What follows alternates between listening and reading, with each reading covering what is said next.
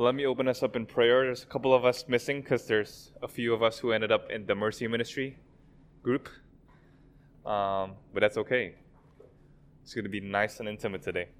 So let me pray for us, and then we'll get right into it. And then here's what we're going to cover today. We're going to, I feel like from last week, we still are groping for how it is to draw the main idea from a passage.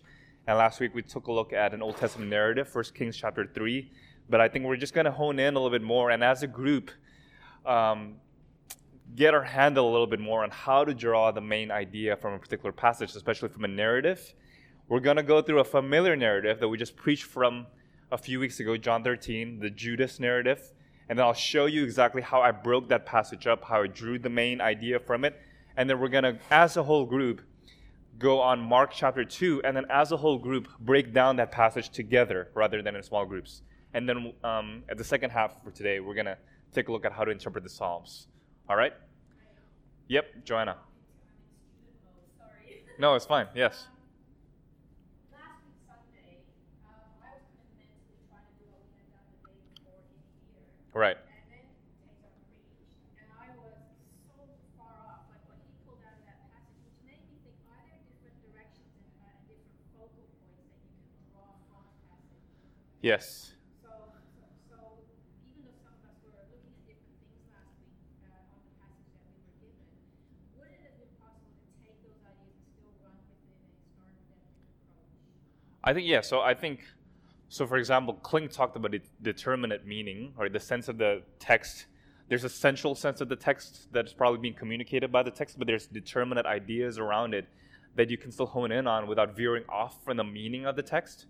And so you can do that. So I think sometimes it's warranted in a sermon where maybe the central idea is something a little bit different from what the congregation might need at that particular point. So you want to hone in on that maybe less central idea, but for the sake of the congregation, we'll put that on. Yeah.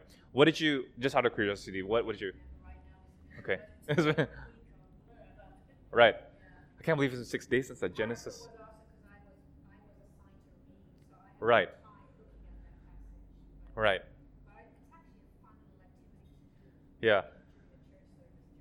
So like Tazar honed in on the fact that Jacob was at peace because he prayed for the promises of God, for example. Right. Whereas another sense that you can get from the passage is the necessity of reconciliation, maybe. That. And I was still kind of in my mind focusing on Jacob the deceiver. Yeah. And he veered completely away from that. And focus on the transformation, right? Yeah. Yeah. Interesting. Yeah. So, but I think you can get the sense of like Jacob, the deceiver, but showing how God's grace still transforms somebody like that. So I don't know. That Because even as he was sending all those droves ahead of him, it spoke to his true repentance and true desire for reconciliation. right. But it also kind of hinted at his history of deception. Like let's just appease him first with all this. Yeah.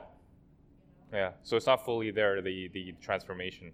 Yeah, I mean you could definitely read it that way, and then you can read how he wrestles with God in this week's passage as another pivotal moment in his transformation. So you can read it. I don't think he was perfected, but definitely there was a transition from how he was. Yeah, he actually prayed this time. Yeah. Something I read in my preparation for reading that passage was that it was the first time in that narrative that he actually prayed to God. Yeah. That's recorded that he prayed to God. Yeah. Good. Yeah. But yeah, so I think the sense of determinate meaning that Klink talked about is really, really helpful. And there's a kind of freedom there. So there is a sense in which even though you're reading the passage and you're getting a meaning out of it, even though it might not be the point emphasized by the sermon, it doesn't mean that you're completely off.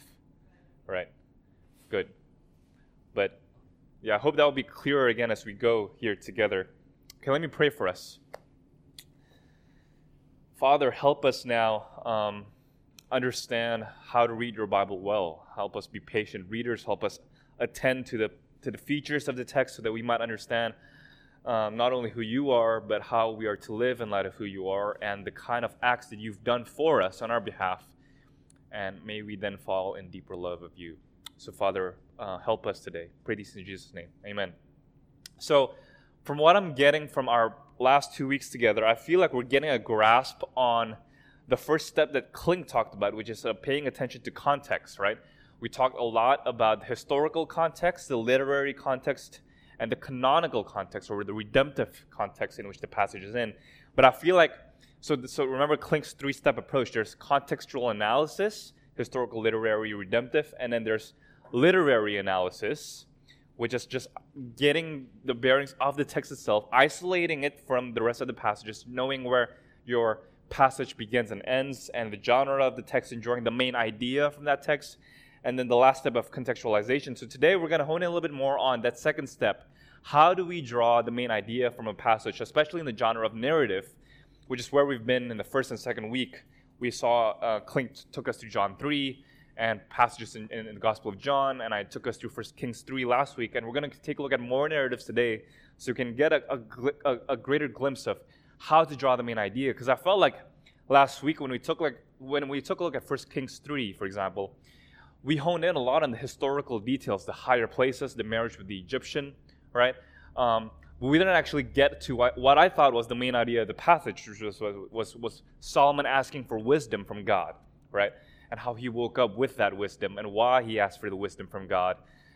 We were instead lost a little bit on the historical details of the first few verses, and we didn't really get to the main core, I think, of the passage. So we're going to try to get our bearings on that. I know I mentioned that we're going to cover Revelation potentially, but I thought there might be too much. We might have a whole cohort in the book of Revelation one day, so that might be of interest to you. So let me just go through that second part of Klink's understanding, right? Literary analysis. How do we draw the main idea from a particular narrative? How do we draw the main idea from a text? So the first step that you want to do in a narratival analysis or an analysis of a particular narrative is to isolate the text. Here's where the subtexts of your particular Bibles may be useful. So you know how when you read your Bibles in the English translations, they oftentimes divide the chapter into particular subdivisions, and then they name it with a particular subtitle, right? So turn your Bibles, for example, to John chapter 13. If you take a look at John chapter 13, you're going to see, if you're using the ESV or the NIV, particular subtitles. And remember that the subtitles and the chapter and verse divisions are not in the original Greek text. So when the translators or the editors of the English translation are doing this for you, they're making interpretive judgments about where a particular story or a passage begins and ends. So in the Gospel of John chapter 13, for example, you're going to see in verse 18 for some of your Bibles, a subtext or subdivision on Jesus predicting Peter's betrayal, for example, right? Or Jesus and the new commandment. Do you see those subtitles? You see those subtitles, don't you? So which means that the translator or the editors of this particular translation is telling you, here's where a new unit begins, and then when a new subtitle comes in, here's where the unit ends. That's what Klink talked about when he talked about isolating a main passage, right? When you're going to preach from a sermon, when you're going to preach a sermon from a particular text, for example, you have to decide where does the sermon text begin and where does it end, right? If you're going to preach about Judas's betrayal, as I'm about to demonstrate for us here, you're going to begin the text at verse 21, where I think there's a clear indication that this is a new pericope, a new passage, a new section being introduced, and you're going to end in verse 30, all right? So you're going to isolate a narrative text. So when you took a look at 1 Kings 3 last week, there were clear indicators that 1 Kings 3 started a new section, right? So it says that Solomon got married, or after these particular things, Solomon fell into a dream. So somehow it was transitioning from David's words to Solomon, 1 Kings 2, and then Solomon now entering into this dream. So David's words in 1 Kings 2 was, in a sense, a subtitle or subdivision of that particular book. And then now it's transitioning into Solomon's dream and Solomon's request for wisdom. So when you're preaching from a passage, you might end one sermon on David's last words to Solomon, 1 Kings 2, and then now you might begin a new sermon in the new week on Solomon's prayer for wisdom, right? So you got to isolate a narrative text. You got to know where it begins and where it ends. So let me just take a look at at John 13 with you. Notice the very beginning of John 13. It says very clearly, after saying these things, right? That's a clear indicator. After saying these things, you're going to see this a lot in the Gospels, right? When Jesus ends a parable or when Jesus does a miracle, normally there's a kind of conclusion where it says something like, everyone was amazed, or some people believed, some people doubted. And then suddenly there's a transitionary phrase called after saying these things or after these events, signaling to you that here is where a particular passage begins again. So notice in John 13:21, it says, after saying these things, Jesus was troubled in his spirit. So John 13:21 signals an ending of one passage, which is Jesus washing the disciples' feet, and the beginning of another, which is Jesus now predicting Judas's betrayal. So in a particular narrative, normally, what you get when you are isolating a section or a text is you get a setting. You get a setting where the narrator introduces where this thing is taking place or after what, right? The sequence of events, the characters being involved. So just notice in John 13:21, it says, after saying these things, Jesus was troubled in his spirit. So the narrator wants you to shift from, for example, Peter receiving the washing of the feet, Jesus talking about how they should love one another, and now shifting the focus from those things to Jesus being troubled in his spirit. Jesus is about to say something else, right? Just, if you're still in John 13, for example, in your Bibles, notice verse 1 of John 13, how it was transitioning as well from the events of John 12 to the Passover feast or the Last Supper that Jesus is having with his disciples. Look at John 13, verse 1. How this sets up the scene. It was just before the Passover feast, Jesus knew that the time had come for him to leave the world and go to the Father. Having loved the one who were in the world, he now showed them the full extent of his love.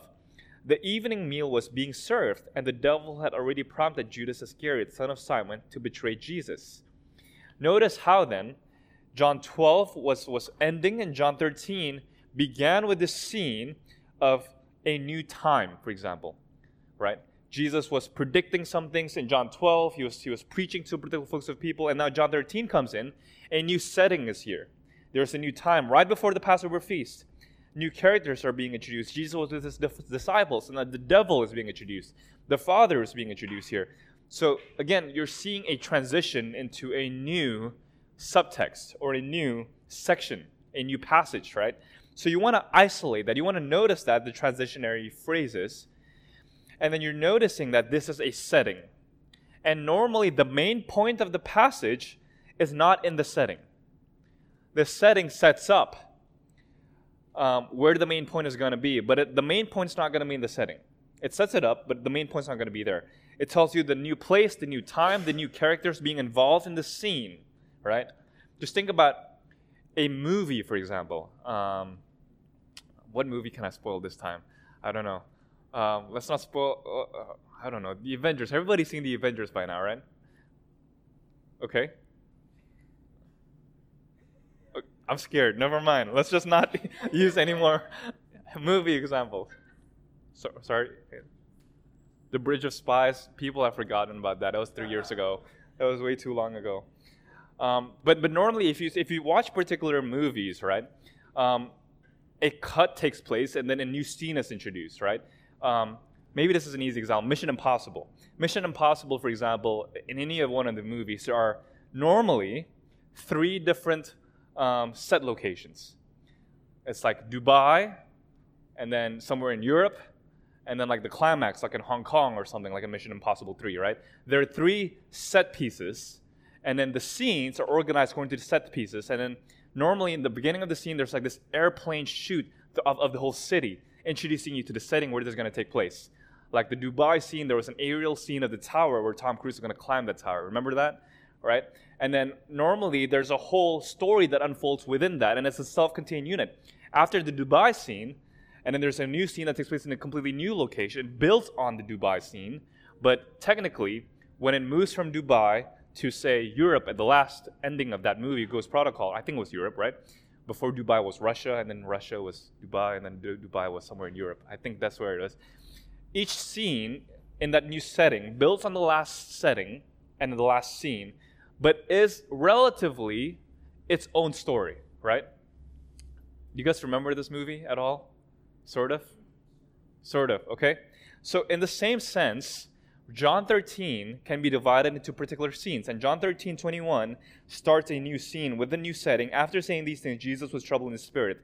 Notice it's almost as if the camera moves away from the washing of the disciples' feet and now focuses on Jesus being anguished, right? And so the setting refocuses us, and you got to notice these transitions. And I chose just the first part of verse 21 as the setting. Look at that. After saying these things, Jesus was troubled in spirit, and he testified. That to me is the setting. So you should feel the freedom to notice the setting even when the verse hasn't ended yet. It's only the first half of verse 21 that I think is the setting of the passage. And then the moment he starts testifying, I think the second phase of the scene is happening, rising action, where a new conflict is about to take place. And in any scene, of any story, for it to be a full scene, you need a setting, you need a rising action where you're anticipating a great conflict, and then the climax where the conflict is really coming to a head, and then finally a resolution. You see what I mean? So if it's the Dubai scene in Ghost Protocol in Mission Impossible, you have Dubai as the main setting, and then the rising action was how they were trying to set up this deal with the diamonds with the Léa Seydoux character. I think that's how you pronounce her name. And then they're trying to negotiate that. And then the rising action is that there's a bunch of deceptions being unfolded. And then finally, the climax of the scene was a motorcycle chase throughout a desert storm, right? But that motorcycle chase didn't happen in isolation. There were things that happened that led up to that motorcycle scene. And then finally, the resolution was, maybe there wasn't one, where Tom Cruise lost the enemy or something like that, or Tom Cruise won, whatever that scene might have ended. But notice, in a self-contained scene, there's always a setting, a rising action, a climactic head of that conflict, and then finally a resolution or a consequence of the conclusion of the conflict's climax, you see. So notice, if that's the setting, Jesus being troubled and he testifying, the rising action, I think, begins in 21b, or the second half of verse 21, where it says, "Truly, truly, I say to you, one of you will betray me." And notice when Jesus says truly, truly, you're already anticipating something. One of you is going to betray me. So you're now wondering, okay, some conflict is brewing up here. So the disciples looked at one another. Who is it that was going to betray Jesus? And then one of his disciples, whom Jesus loved, was reclining at the table at Jesus' side. And so Simon Peter motioned to him to ask Jesus of whom he was speaking. So there's, again, this conflict that is brewing, and Simon Peter and John are looking at each other, wondering who it is that would betray Jesus. So that disciple, or the beloved disciple, John, leaning back against Jesus, said to him, "Lord, who is it?" And Jesus answered, "It is he to whom I will give this morsel of bread when I have dipped it." So this is anticipating. You're like wondering, okay, he's giving this morsel of bread to somebody. That morsel of bread will indicate who the betrayer would be. So if you're kind of picturing the scene, you have the setting here at the very beginning, and that's verse 21a. And then you have the rising action, and then you might say that that's verse 21b to 26a. And notice again how I'm breaking up the verse divisions, right? It's not in accordance exactly to how the verses end. So 26a, I think, is where kind of a cliffhanger is, right? Jesus is about to give this morsel of bread, and before the next part of this verse, you're still wondering, who is it? Who is he going to give this morsel of bread to? So Jesus answered, "It is to whom I give this morsel of bread when I have dipped it." And the climax, I think, comes in verse 26b.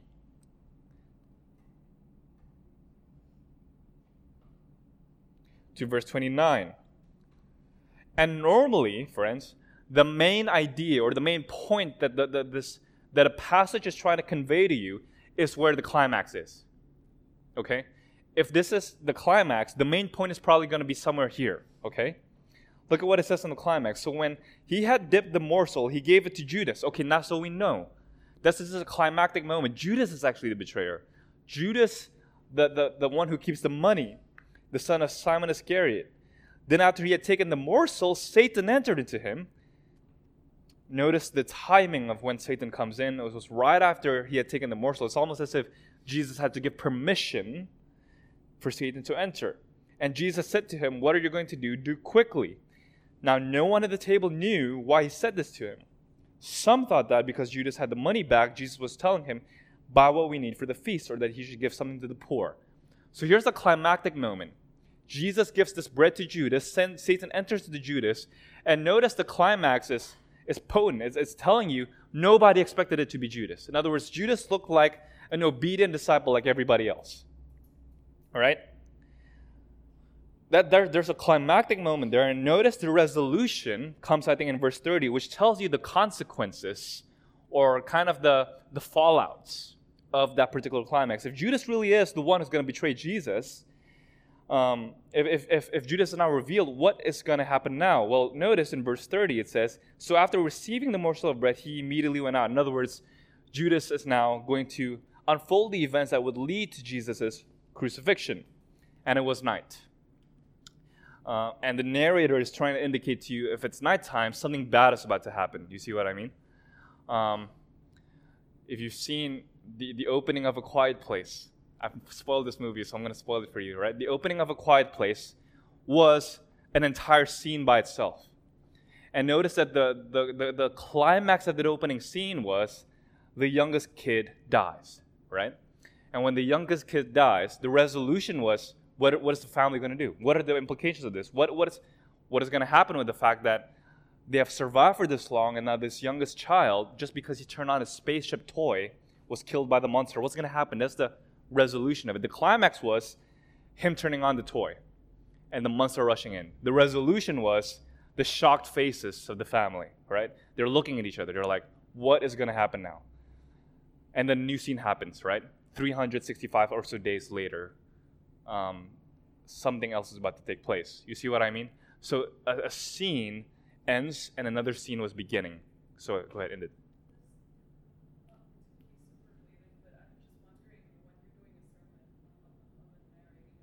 Narrative, yeah. Sorry. Do you usually isolate based on what's been written in the Bible, or do you? I'm just wondering. Most of the times, actually, I think that I agree with the subsections of where the translators and the editors. It's actually quite helpful. Other times, maybe I would include one or two verses from previous passages where I think should be included in subsection. It really does depend on the particular passage. But this one, I chose this particular text for this as an example because I think it's such a neat, self-contained scene. And I think after this, there's going to be a new scene that starts with Peter boasting, like, "I'm never going to betray you," right? And then Jesus talking about the new commandment and stuff like that. So I do most of the times agree with the subsections of the editors where they've chosen to isolate texts. Does that make sense? And just keep in mind, when I say isolate a unit, I don't mean like blind yourself from the contextual, literary, historical clues. I mean narratively, like notice where the scene begins and ends, and then locate the scene in its historical and literary context throughout the whole book. Redemptively, of course, you do that. But you need to isolate where the text begins and ends for you to interpret the passage and see the main point of the particular passage. So, any questions on that point? You see how I think you could diagram it pretty neatly, and then you got the resolution at the end where you kind of transition into a new scene, but verse 30, I think, is the resolution where he went out, and so the implications of this is the events that would lead to the crucifixion of Jesus would now begin. You see what I mean? Now, there might be subpoints to it, but here's the main idea that I got for you from this passage. And if you were here in the sermon a few weeks ago when we preached about Judas, you would have gotten the same. It says that here, the betrayal of Judas against Jesus was not only predicted, but under the authority of Jesus' control. Notice how I'm getting that straight from the climax, right? Jesus gives the morsel of bread to Judas. So the prediction comes from the rising action, but the authority of Jesus, I think that's being highlighted here, that only when Jesus gives the bread to Judas does Satan enter into Judas, and then Judas goes out.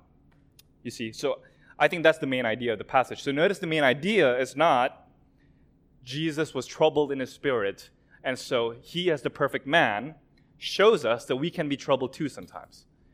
That's a subpoint, right? But if you preach a sermon and you're getting at this passage, and then your main point is that, you got to develop emotional health, you've missed the point. That might be a subpoint. You could touch on that at the very beginning of the sermon. You could say, all right, Jesus was the perfect man. Right? So he exemplifies to us what a perfect man looks like. And a perfect man, therefore, can be troubled.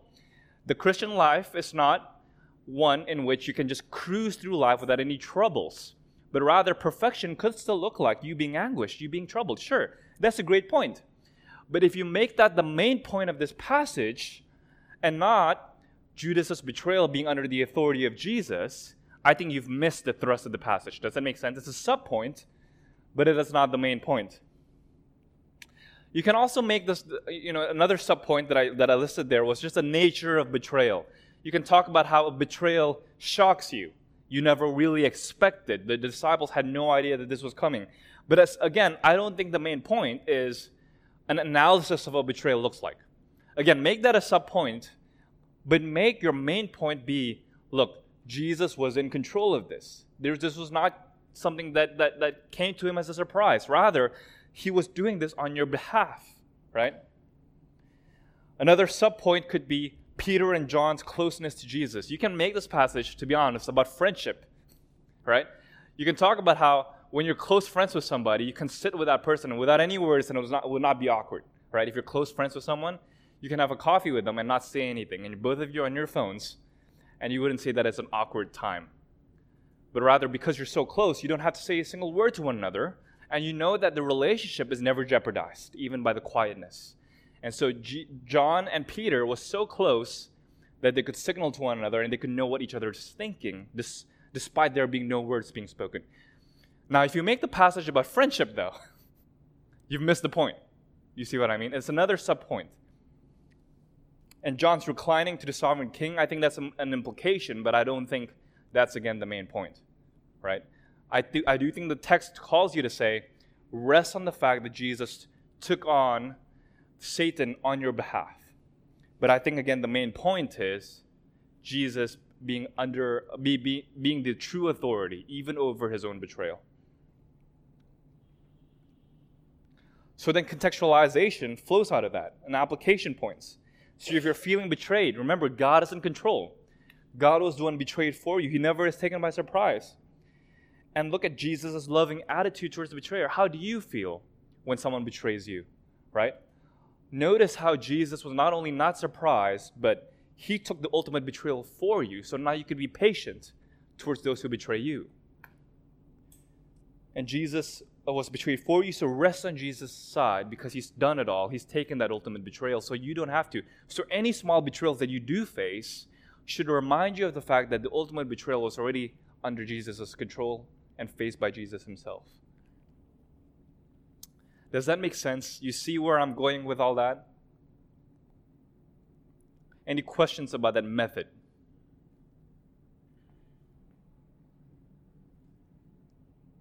So what if we look at a passage and we're not sure where the climax is? Are there strategies to identify the climax if we feel confused? Yeah, so I think one strategy is just keep reading, and if you see another setting or transitionary phrase, you've missed the climax. I think that's a really good way of thinking about it. So if you just keep reading and then notice verse 31, look at what it says. When he was gone, Jesus said, "Now is the Son of Man glorified." So notice the transitionary phrases there. After he was gone, now Jesus said something else. I think that's a clear transitionary phrase, right? So after Judas was gone out, the scene transitions to another point. I think so. If you just keep reading, and then another transitionary phrase comes up, you've probably missed the main climax, right? Now, if you turn to 1 Kings 3, just turn there really quickly, since it's probably still kind of fresh in your head. We were there last week.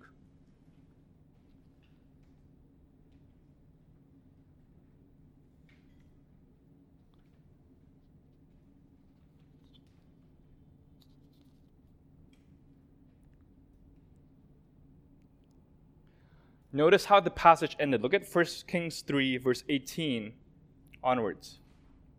This is how it ends. 15 onwards. Then Solomon awoke, and he realized it had been a dream. He returned to Jerusalem, stood before the ark of the Lord's covenant, and sacrificed burnt offerings and fellowship offerings. Then he gave a feast for all his court. I think that's the resolution to the passage. He woke up, it was a dream. He gave a feast, he celebrated. And then look at verse 16.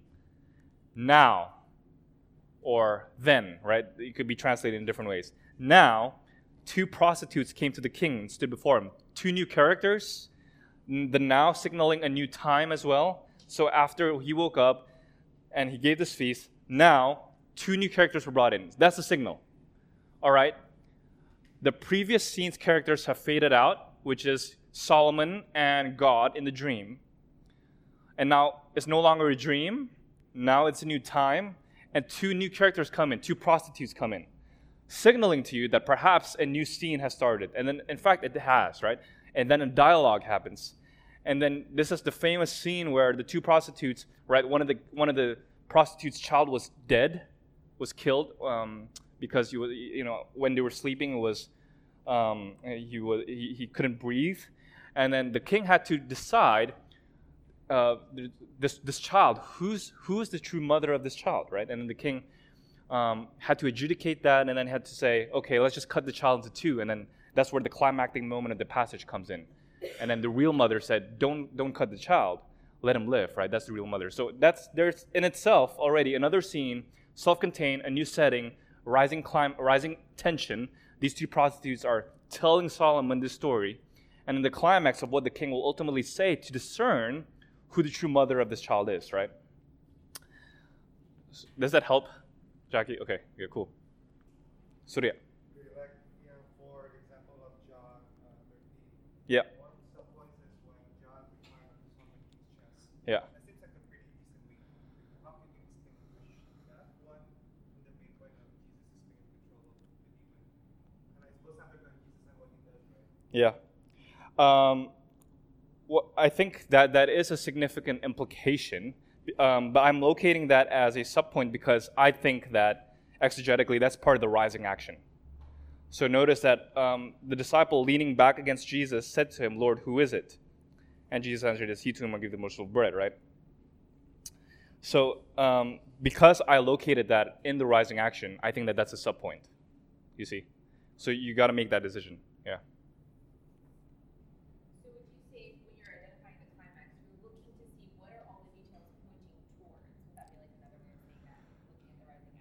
I think so, yeah. Even like that point, it's part of the action that's leading up to the climax. So that's like how one of the ways to identify a climax. Yes, I think so. So think about rising action as a series of anticipations which demand a kind of ending. I don't want to say resolution because I use resolution as the implications of things. But the climax is where the passage is peaking, so to speak. And then normally the resolution is the narrator jumping back in some way. But let's go through another passage together so that maybe it could become clearer to us how this method goes, okay? So let's take a look at Mark there, 2, 1-12. And if you have your Bibles, maybe it's useful to turn there so that you can see the preceding and passage following this particular pericope.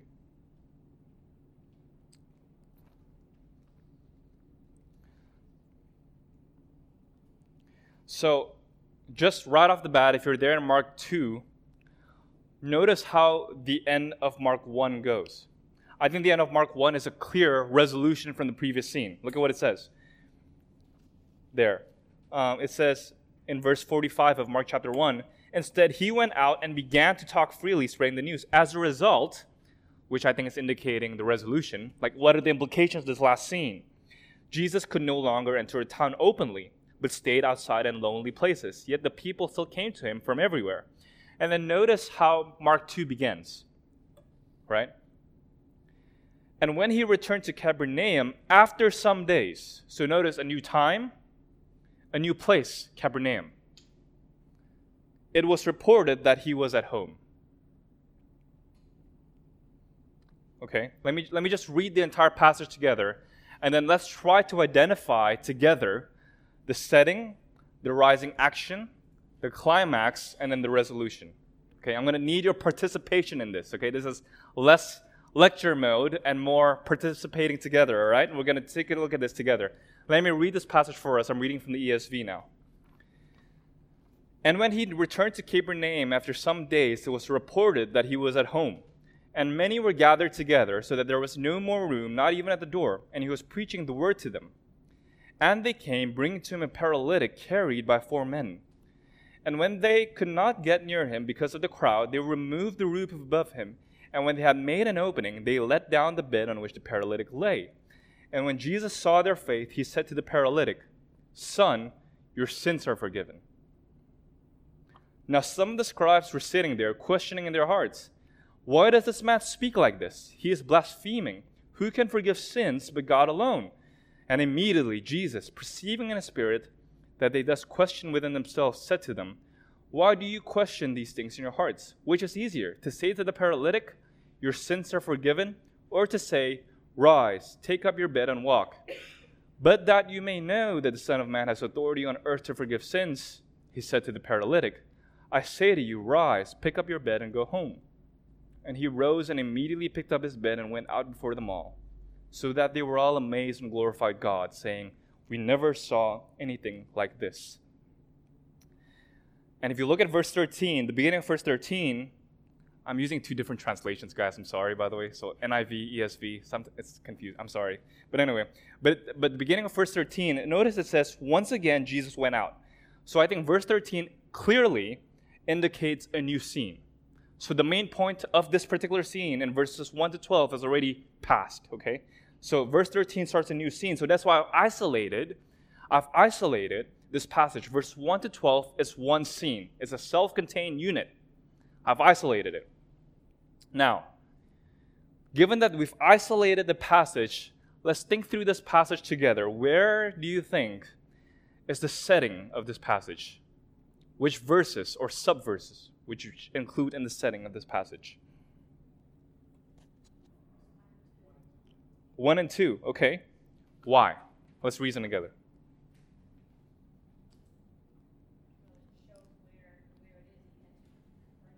Right, so it's a new place, yep.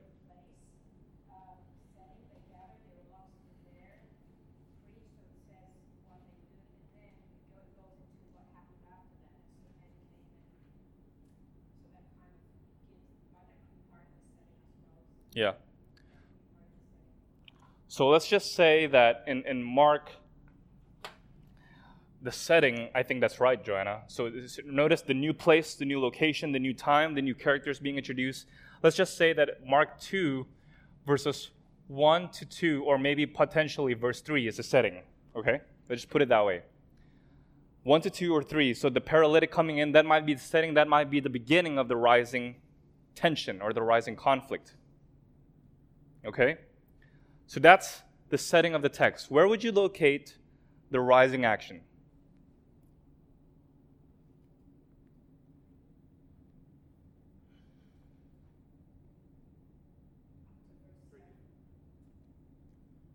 So Joanna says up to verse 7. Who would agree or disagree?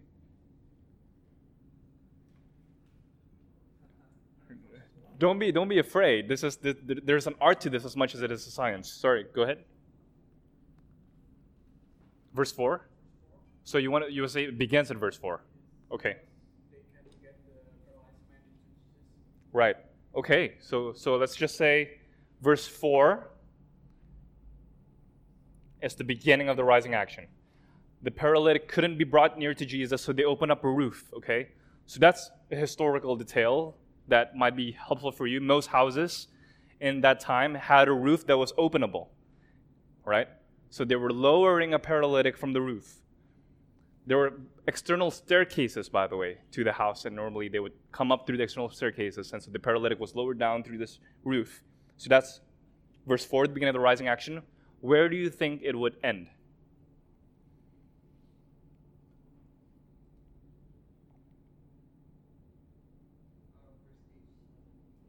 Verse 7 or verse 8? Okay, debate.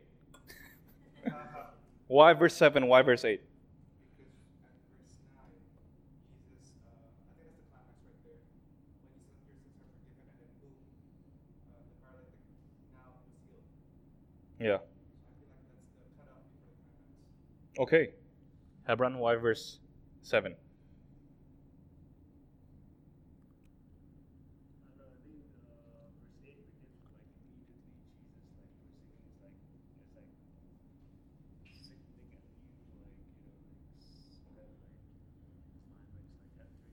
Yeah. Yeah. And I think that's a question worth debating. Is verse 8, the immediately there, creating more tension, or is that climactic? Or so Hebron would say that verse 8 is really beginning the climactic moment. But for Surya, verse 8 and 7 you would say is still within the rising tension. Would you say that? Okay.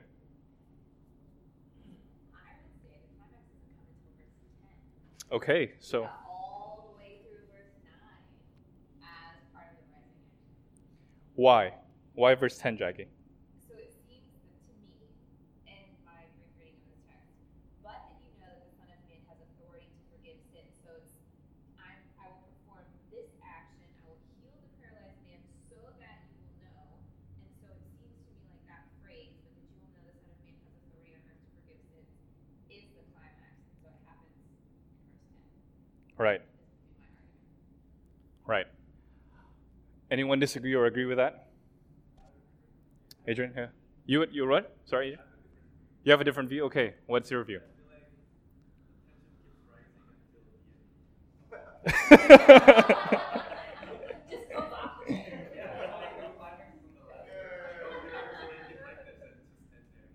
It's just in there. It's just, I mean, you could argue that the resolution, it doesn't really fall, but rather the resolution kind of just stays there. You could argue that. I think you could argue that. But if you do it that way, what would be the main idea of this passage?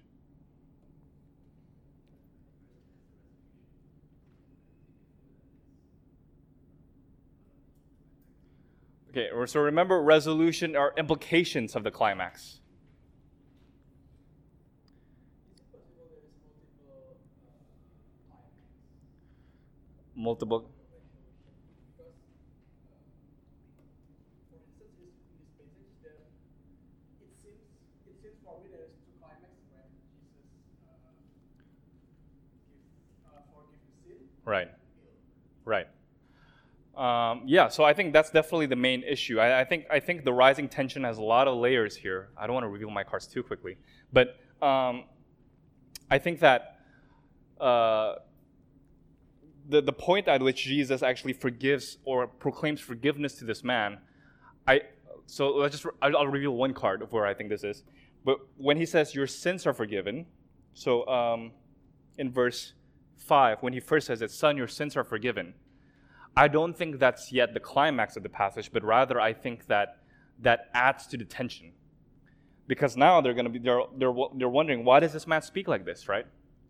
So I think it's anticipating more tension, and now the question is, what's Jesus going to do? What's he going to do to back up such an audacious claim as being able or having the authority to forgive sins? But it is, in a sense, a shocking moment. You could say that. It's a shocking moment, but I'm not so sure that it's yet the climax of the story where the action really is at a peak, and then that's it. That's where it ends. And then the main point is right there. So a helpful, I don't know if you can Go for it, yeah. Scripture or not, but a helpful literary diagram that I remember studying about just like literature in general is you can have like not like a fake climax, but it's like you're going up, and then there's some event that it seems like it's a climax, but then it's going to keep going. The Right. event's going to keep going up before, so it could be. Would it be fair to say like in biblical text also you could see like a You could, yeah. events are going up, and this could be, but it's not really because it's going to keep going up. Yep, exactly. I do think that that's the case, yeah. So the rising action could have a kind of ebb and flow, kind of a conflict 1 and then conflict 2 right before it gets to the climax. You can't do that. So feel the freedom in this. Think about Klink's determinate meaning. Think about how this is as much a science as it is an art, okay? So I think there's a lot of validity in what Surya and Hebron were saying just now of where does the climax begin? Verse 7, verse 8? But I think verse 10, you get to the climactic moment where the climax of the climax, if you want to put it that way. Go ahead. So, the man getting up to walk, Jesus saying, I tell you to get up in that and go home. Yep. His authority, so that was very visible to everybody. He was a paralytic, suddenly he could walk.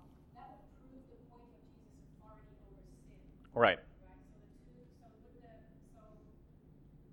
So with the what is it? The climax then would be when the man gets up. Yeah. That proves the point of Jesus' authority over sin. Yeah, and I think that's. I don't want to review my card, but I guess you got to review your card sometime, right? But notice you're asking the right questions, right? So Jesus suddenly saying, "Get up and walk." Which one is easier, forgiving sins or getting this man up to walk? That's supposed to perplex the crowd, and then when the man gets up, that's solidifying what Jesus is saying. Okay, so I think, for example, let me just say where I stand, and then you can debate with me on this. It's okay. And notice that you should feel the freedom to locate this in a certain sense, in a determinate meaning sort of sense, okay? So notice, I think that, I want to know what you guys think of this. Where I would locate it is that the rising action is from verse 4 to 9. 4 to 9, and then the climax is 10 to 12a. And then the resolution is 12b, starting from so that. The so that, I think, is indicating a result clause or a part of the sentence that tells you the results of or the implications of what just happened, so that they were all amazed and glorified God. So I think the climax would be, but now that you may know that the Son of Man has authority on earth to forgive sins, this is where everybody's like on the edge of their seats. He said to the paralytic, I say to you, pick up your bed and go home. And he rose and immediately picked up his bed and went out before them all. That's the climax. Resolution, be amazed and glorify God, saying, we never saw anything like this. Okay, so you've taken a look at that. Now, what would be the main idea of this passage?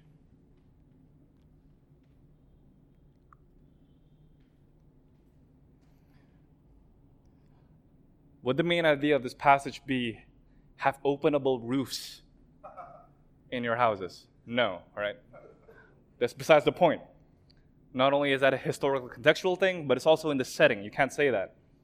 What the main point of this passage would be, gather around preaching. No. Though that might be a subpoint. That's a setting, right? Go ahead, Joanna. The Son of Man okay, we're jumping straight there. Okay, cool. Main idea. The Son of Man has the authority to forgive sins and to heal. Or let's just say the Son of Man has the authority to forgive sins, and he proves that, or he authenticates that by doing miracles, namely healing. So I'm subordinating the miracle of healing as a means of authenticating the miracle of forgiving sins. So I think the main point is the forgiveness of sins, rather than healing paralytic people. Or paralyzed people, sorry. You see what I mean? Why is that the main idea? Because I'm taking that straight from the climax, right? Look at what it says in verse 10. But that you may know. So what's the point of this miracle? So that you may know that the Son of Man has authority on earth to forgive sins. So that should be your main idea. Go to Jesus for the forgiveness of sins. He really is the Lord who has the authority to forgive sins. That's good. I think that really is the main idea. And so an implication of that is be amazed and glorify God. That's a resolution. That's an application, a further application. If the Son of Man has the authority to forgive sins, be amazed and glorify God the same way they were glorifying God and being amazed, okay? What are subpoints that are good? Good points, but not the main point. If that's the main point, that's the implication. The Son of Man has the authority to forgive sins, glorify, and be amazed. What are some subpoints from this passage? You can go to God in all of your sickness and weakness. That could be a subpoint, okay? So God has the power and ability to heal. That's where it is. So notice, if you make this passage about the healing of the paralytic primarily and the forgiveness of sins secondarily, you've missed the point, haven't you? You see what I mean? That's how you evaluate a sermon. If the main idea here is not actually the healing of the paralytic, but the forgiving of the paralytic, which is authenticated by the healing, you shouldn't preach this passage as if the healing is the main point. But rather, you subordinate that point to the forgiveness of sins. Okay? How about this as a subpoint? God has the authority to forgive sins even apart or before your faith. Notice in verse 5, Jesus says, "Son, your sins are forgiven." Notice the paralytic didn't say anything. It's not as if the paralytic came to Jesus saying, "Forgive my sins, Lord." He just did it, right? So Jesus actually just forgives sins right there and there. And the paralytic didn't even say anything about Jesus at all. And the paralytic got up and walked. So just feel that, and then notice how a lot of preachers, for example, say, you don't have enough faith, for if you had enough faith, God would heal you. You notice how preachers could say that sometimes? The way for you to get healed is, or for you to get forgiveness sometimes, is the strength of your faith. That's what determines it. But notice the paralytic says nothing in this passage, and he was healed and he was forgiven. And in fact, it was the forgiveness that creates the faith, rather than faith as a prerequisite. That's another subpoint that you could point out. But then the author of the passage writes that when Jesus saw your faith, is it when it says there, or is it the friends and the paralytic? That's a good question, right? It might be both, but notice the paralytic didn't say anything. And their faith for what? Was it the healing or was it the forgiveness of sins? It's almost as if like you came to Jesus with a broken leg and then Jesus gives you water. Like, I wasn't thirsty, Jesus. Like, that's not my immediate need. You see what I mean? I can't, like, obviously I want my leg to be healed, but why are you giving me water? It's almost like that. It's like you can almost imagine the paralytic like saying, yo, that's not my main issue. But Jesus is saying, how about this as a subpoint, right? Your sin is a deeper immediate need than your physical illnesses. If your faith is in God who heals, just remember that God's priority perhaps is deeper than your priority, which is the forgiveness of sins. Sorry, was it Ronald or Adrian that raised up their hand? Oh, Ron, did you? Okay. Patrick, did you? Oh, was it you? Sorry. Yeah.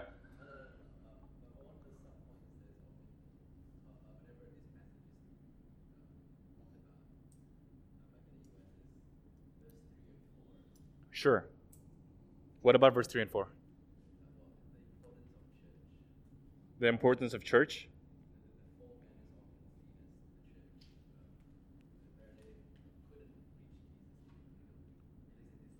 Right. So that's a decent subpoint, right? The fact that the church, friendship means bringing your friends to Jesus, right? Friendship means interceding for your friends. So I think that's another sub-point. But if you make this passage primarily about the intercession of the church, or the help of the church to get you to Jesus, that might be a useful sub-point, but it shouldn't be the main point of the passage. You see what I mean?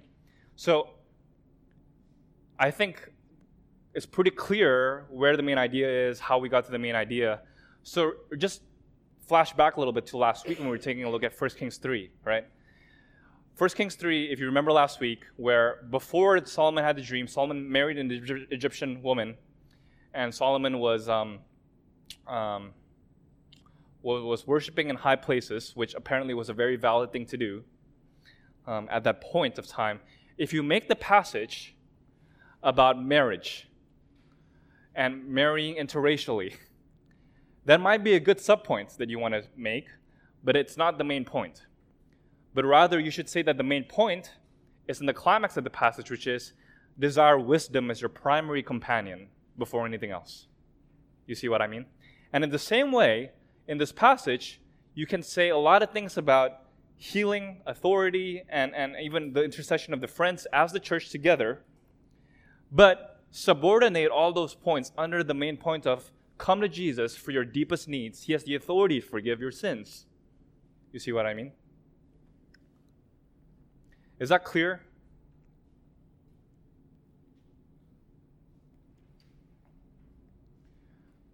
How are you guys feeling? Good? Good? Is that clear? I'm almost tempted to go through another example before we even go to Psalms, but I don't know if we should. Questions, comments? You should go another example? Another example? All right. Vincent. Yep. Authentication by healing. So how is authentication of the forgiveness of sins proven by healing? Yeah, so I think that, so how do you think the text points to the authentication? So let's look at, so Vincent's question is, how does the healing of a paralytic man authenticate Jesus' ability to forgive? So from verse 10 and 11. So Jesus is making a connection. You might know that I could forgive by my act of healing. How does the act of healing authenticate Jesus' ability to forgive sins? I think one answer could simply be that only God can heal a paralytic. No human being has the ability to do this. And in the same way, no human being has the ability to forgive sins, right? So, classic example, if Surya punches Chen, physical abuse, terrible, right? And then Chen is hurting, she's crying, people are calling to get her to the hospital, and then I come to the middle, instead of carrying Chen, I go to Surya, and then I say, I forgive you. That's audacious, right? Because who am I? Because Chen was the one wrong. She should be the only one that has the authority and the ability to forgive Surya. But if I come in the middle and I forgive Surya, who am I to do that, right? But Jesus is somehow saying here, all the sins that the paralytic had ever done was actually against Jesus primarily and not against other people. Like it's first against Jesus, and so Jesus has the authority and the ability to forgive sins. And how does he prove that? Because it's intangible, right? If I just say, I forgive your sins, that's a spiritual transaction, if you want to call it that way, or spiritual communication. And it's not something that you can tangibly see. We Christians here have our sins completely cleansed and forgiven. We're pure. But you can't, on the outside, we still look very much the same. We're still flesh and blood, right? So how does Jesus authenticate it before them? Well, the miracle is not simply for the healing in and of itself, but rather serves to vindicate the fact that Jesus has the ability to do this. If that makes sense. Let's go through one more example just to solidify this, okay? And this is going to be an easy one because we're going to preach through the sermon tomorrow. In fact, Tazar is. So after the sermon, you can come up to Tazar and critique him. Genesis 32, verse 22 to 32. 10 verses. I'm going to open up the ESV so we're not confused.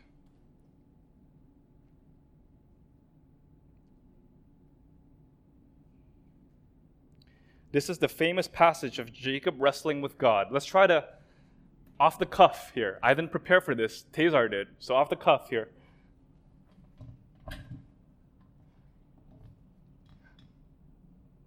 Let's take a look at this passage and then let's divide it up into portions, okay? I'll read this passage for us and then let's try to divide it up together. The same night he arose and took his 2 wives, his 2 female servants, and his 11 children. By the way, I'm assuming you guys were here last week for the sermon. So you guys know where we are roughly, right? That's why I'm choosing this passage. Okay. And crossed the ford of the Jabbok. He took them and sent them across the stream and everything else that he had. And Jacob was left alone. And a man wrestled with him until the breaking of the day.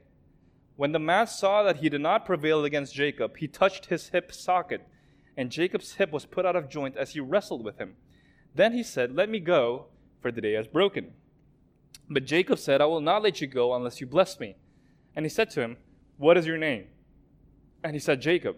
Then he said, "Your name shall no longer be called Jacob, but Israel, for you have striven with God and with men, and have prevailed." Then Jacob asked him, "Please tell me your name." But he said, "Why is it that you ask my name?" And there he blessed him. So Jacob called the name of the place Peniel. Peniel, by the way, means face of God, saying, "For I have seen God face to face, and yet my life has been delivered." The sun rose upon him as he passed Peniel, limping because of his hip.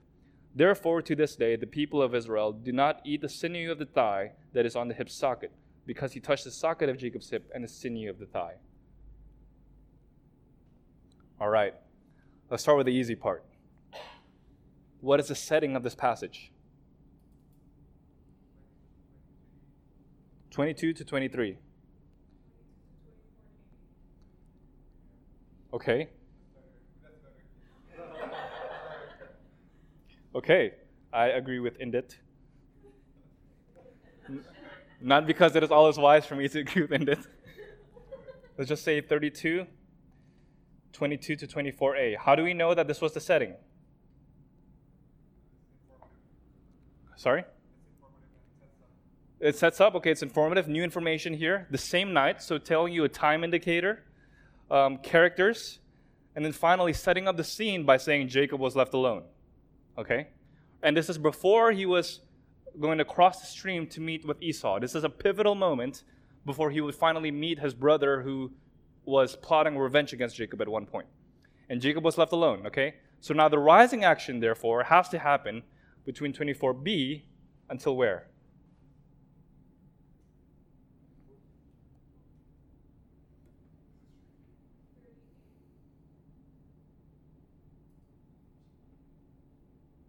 (30a).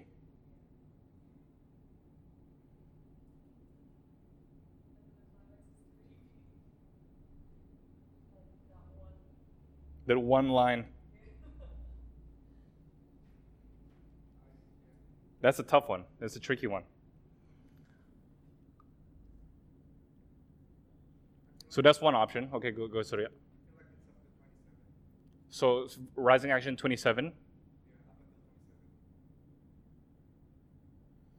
Yeah, that's a solid point. So why 27? Why 30a? Surya ended.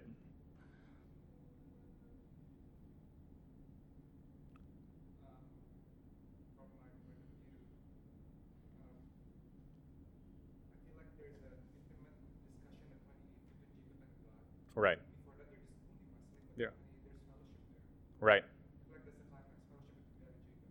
Okay, good. Yeah. For me, it's 30B because there's a Christological factor into it. I just feel like seeing God face to face is also connected to how Jesus came Right. as human and And you're jumping straight to the New Testament application. So remember the diagram, right? Old Testament text, take it to the Old Testament meaning first, and then take it to Christ, and then take it to application. Remember that from last week? So you were jumping there. So let's go to the Old Testament meaning first. Well, the Old Testament meaning would be that if people saw God face to face, They should die, right? But then somehow he's not dead here. Okay. I think I agree that 30b has to be part of the climax, but I'm not sure that that's the only part of the climax. Does it make sense?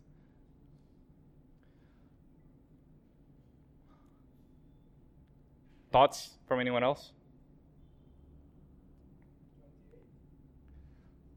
28. So you want to say that the rising action is all the way until 27? Okay.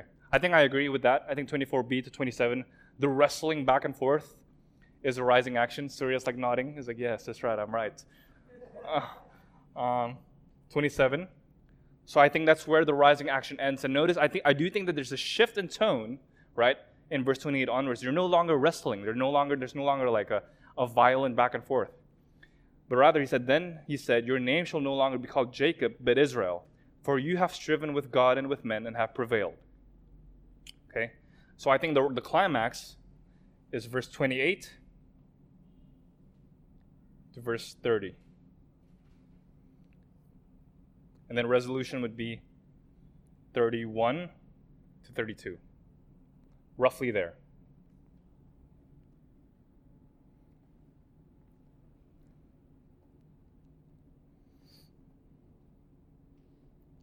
Okay, so let's think, because this is an Old Testament text, okay? Let's think about this for a little bit. What will be the main idea in the context of the Old Testament itself? Like, what's the sense of this text? Let's not get to Christ too quickly, in other words. What is the sense of this text in and of itself first?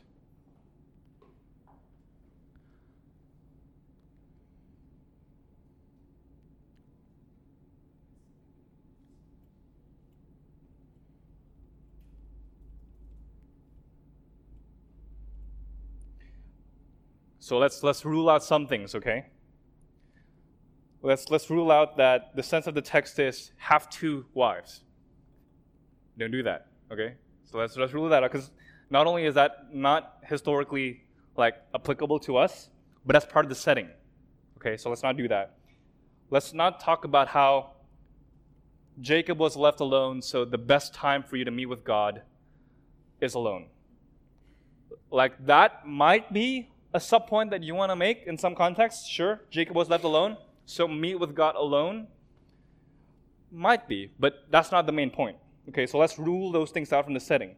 Those are setting tools, right? That's setting up the scene.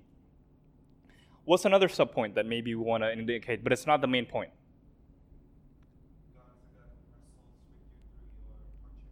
Right. So how about this, right? So being chosen by God doesn't mean that your relationship with God has no friction. Right? In this present life, perhaps this text is telling us some seasons of life, you will find that God and you yourself are in a wrestling match.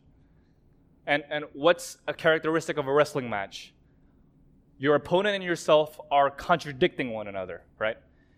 In other words, if you really are worshiping the true God and He never contradicts you, maybe you're not worshiping the right God.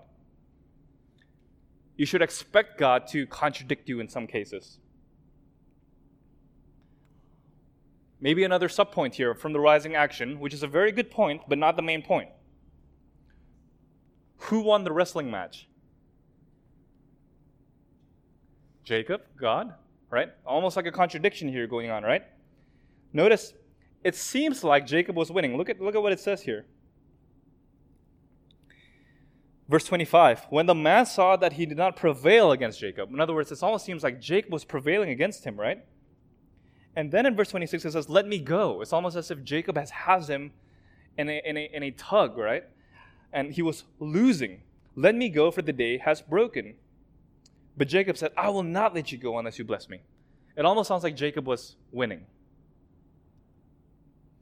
But there's this curious statement in verse 25.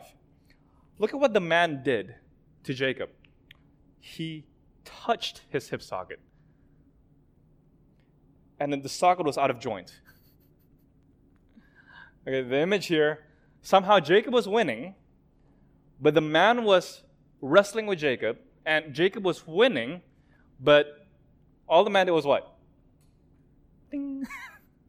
And then the socket was out of joint. Like how powerful is this person? The image here is not, he took up some rock and smashed Jacob's hip and it was broken. He just touched it, like a little gentle touch, and Jacob limped for the rest of his life. So in one sense, Jacob won, and in another sense, God was obviously more powerful than you. So maybe a subpoint would be, in your wrestlings with God, you have to lose. You have to lose. But somehow you lose but you win by you losing, right? When you realize that He's the source of your blessing, that He's still the authority in your life, that's when you win. But you do that by losing.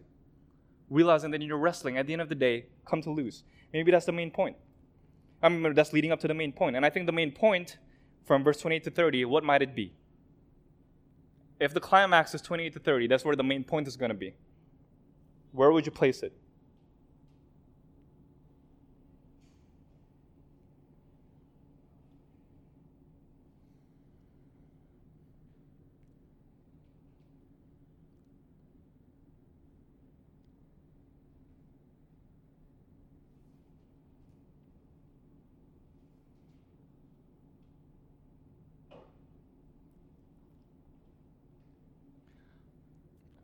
How about this? See if you agree with me. God is not only the source of blessing, but is the blessing. So notice when Jacob finally relents and he has God right there, he says, "Give me the blessing." Right?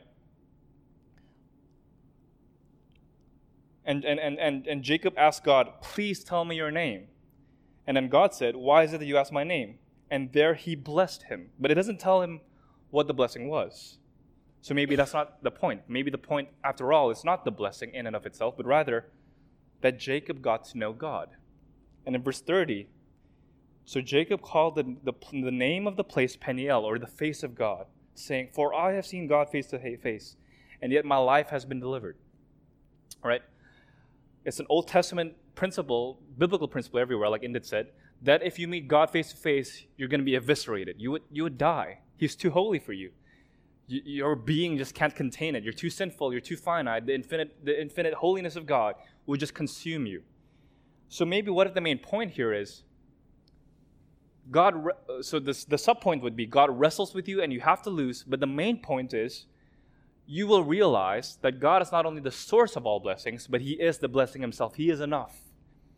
And meeting God face to face allows you to let go of your wrestling with God, allows you to rest and just say, "I have seen God face to face, and I have not been consumed. I have been delivered." Okay?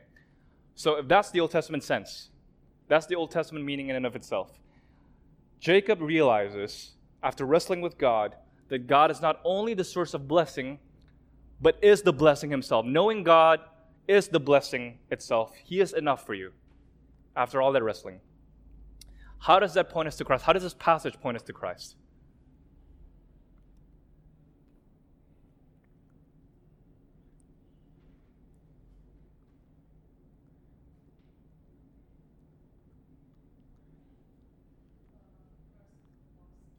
Christ lost, right?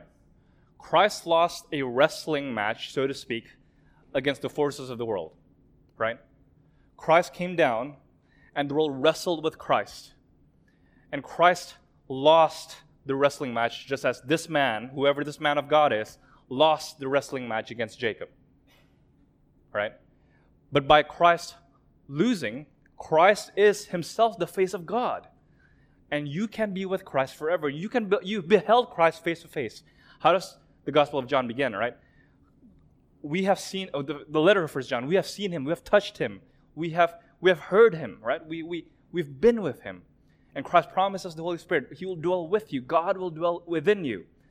And you will no longer be consumed. God will dwell among His people, face to face, no longer by the temple, no longer mediated by sacrifices, temples, or priests, but rather face to face, He dwells within you. But how did He do this? By condescending in such a way where He lost a wrestling match to man, to inform you that He is enough and you could be with Him face to face. That's your ultimate gift. Okay, so we can put it that way. And then the resolution in 31 to 32 is Jacob simply worshipped. I have seen God. I have no more need to wrestle. Right? I have lost my independence. I'm dependent upon God. God is enough. I've seen the face of God. I've been delivered. Does that make sense? That's 3 examples, guys. How do y'all feel? Good? Everything clear? Let's take a 5-minute break, and then for 30 minutes, I'll tell us how to interpret the Psalms. Can we do that? 5-minute break.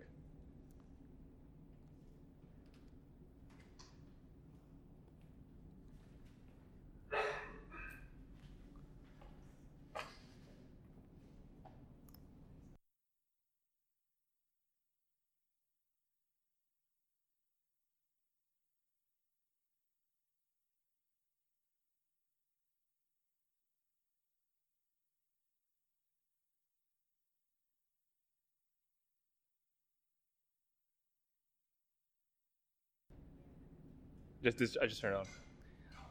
Are you guys following hopefully a little bit more how to read narratives well? Yes, okay, sounds good.